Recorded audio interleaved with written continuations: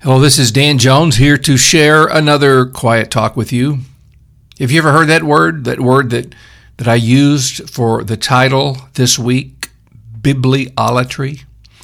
It's sometimes used by people who criticize those of us who give such a high place to the Bible in our teaching and preaching. Some in the church say we should talk about Jesus and not so much about the Bible. The Bible has some hard things in it, and lots of people don't like some of the stuff in there. Well, let's talk about Jesus for a minute. Do you believe in him? Do you believe he came down from heaven and was born of the Virgin Mary? Do you believe he performed miracles, even raised the dead? Do you believe he died at Calvary for the sins of mankind and rose again from the dead on the third day? For about 2,000 years, believing all of that has been considered essential if you call yourself a Christian. So I'm going to assume that if you consider yourself a Christian, a follower of Jesus, that you believe these basic things about Christ. So let me ask you, where did you get all of this? Where did you get the idea that Jesus came from heaven and was born from a virgin? Where did you learn about his death and his rising again from the dead? Were you just out walking one day and all of these ideas came to you? Of course not. All of these facts about Jesus Christ came to us from the Bible. It's obvious that in the very first years, the story of Jesus was passed around verbally by his apostles and others, but it didn't take long before they began to write these things down. The apostles of Jesus Christ were not going to live forever, so it was necessary to make a permanent record of the gospel. We call this the New Testament. It is essential to the Christian faith. If we didn't have it, we would have no coherent teaching about our Lord who died for us and rose again on the third day. We would have nothing. Where did the idea of writing down religious teaching come from? Well, Christianity sprang out of Judaism. Judaism had holy writings that were considered authoritative. Jesus was a Jew, and Jesus freely quoted from what we now call the Old Testament. He affirmed its authority and divine inspiration. The Hebrew Scriptures predicted in many places the coming of the Messiah. It predicted where he would be born, what his ministry would look like, and even some of the details of his death, a form of execution which was not yet in existence when those things were written down. For the first Christians, and indeed for Jesus himself, the Hebrew writings were indispensable. They couldn't have imagined this new faith without the Scriptures. So let's talk for a minute about the Old Testament. Who was the first writer of the Word of God? Moses? Ha, gotcha. I knew you would say that, and you're wrong. The first writer of Scripture was Almighty God, who himself wrote down the 10 Commandments with his own finger.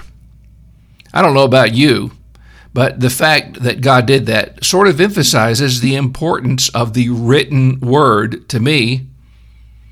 God told them to make a golden box, which was called the Ark of the Covenant, and to put what he had written down inside and keep it forever. As a matter of fact, that box containing God's writing was the centerpiece of their worship. They built a very fancy tent, we call it the tabernacle, with exacting specifications, with an inner sanctum called the Holy of Holies, where the ark rested. That place was so holy that only one man, the high priest, could go in there, and he could go in only once a year. The manifest, visible glory of God hovered over that golden ark containing the tablets God himself had inscribed. So you see, the idea of the written word of God has a long and holy history that we cannot ignore if we call ourselves Christians. Peter, the leader of the apostles of Jesus, wrote, "Knowing this first, that no prophecy of Scripture is of any private interpretation, for prophecy never came by the will of man, but holy men of God spoke as they were moved by the Holy Spirit." He was referring, of course, to the Old Testament Scriptures.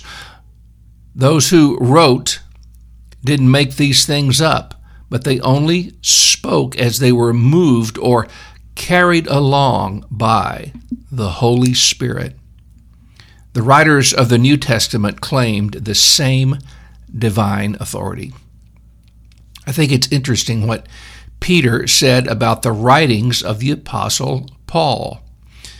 Those two sort of butted heads one time. You can read about that in Galatians 2:11 and the following verses. But here's what Peter said. "Therefore, beloved, looking forward to these things, be diligent to be found by him in peace, without spot and blameless, and consider that the long-suffering of our Lord is salvation, as also our beloved brother Paul, according to the wisdom given to him, has written to you, as also in all his epistles, speaking in them of these things, in which are some things hard to understand, which untaught and unstable people twist to their own destruction, as they do also the rest of the Scriptures." Now for them, the word Scriptures, which is a translation of the Greek word graphe, which means writing, for them it was a technical term. It spoke of the inspired Word of God, which had been written down by holy prophets of God. Peter classed the writings of Paul with the so-called Scriptures, or the divinely inspired writings, which for them were spiritually authoritative. Jesus used this word a lot in contending with the Sadducees, a group of Jews who didn't believe in the resurrection and rejected most of the Old Testament. He said, "You are wrong, because you know neither the Scriptures nor the power of God." Every time the Lord Jesus Christ used this word, it was in reference to the inspired writings. Joshua had to follow a man of whom it was said that no prophet before or since had arisen who knew God face to face. How would you like to take over for that guy? I would think the expectations would be pretty high. So here's what God said to him when he was about to assume leadership over Israel. "This book of the law shall not depart from your mouth, but you shall meditate on it day and night, so that you may be careful to do according to all that is written in it. For then you will make your way prosperous, and then you will have good success." God told Joshua that his strength was in the written word. The word would give him courage and wisdom, and by focusing his mind on it continually, he would be successful and prosperous. This book.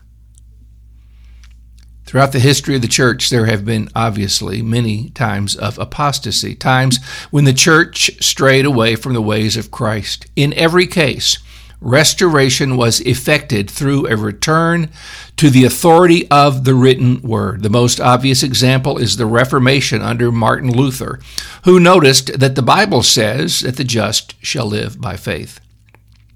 The revival under John Wesley in England in the 18th century, a revival, by the way, which kept England from the kind of bloody and destructive revolution that occurred in France, was a revival of the preaching of the Word of God. In our own lifetimes, we have seen the witness of an evangelist called Billy Graham. That great man powerfully preached the written Word of God. I never heard him speak on anything else. When I was young, I got to meet Billy Graham. I asked him if he had any advice for a young man going into the ministry. He said to me, Study the Bible and nothing else. I've tried to follow that good counsel. We all know, according to John chapter 1, that Jesus is the Word of God. He is the Logos, the message from God. When we get to heaven, we won't need Bibles anymore. We will be face to face with Christ forever. But right now, we definitely need our Bibles. You wouldn't know that Jesus was the Word if you hadn't read it in the Bible. You want God's help? Do you want Him to work in your life?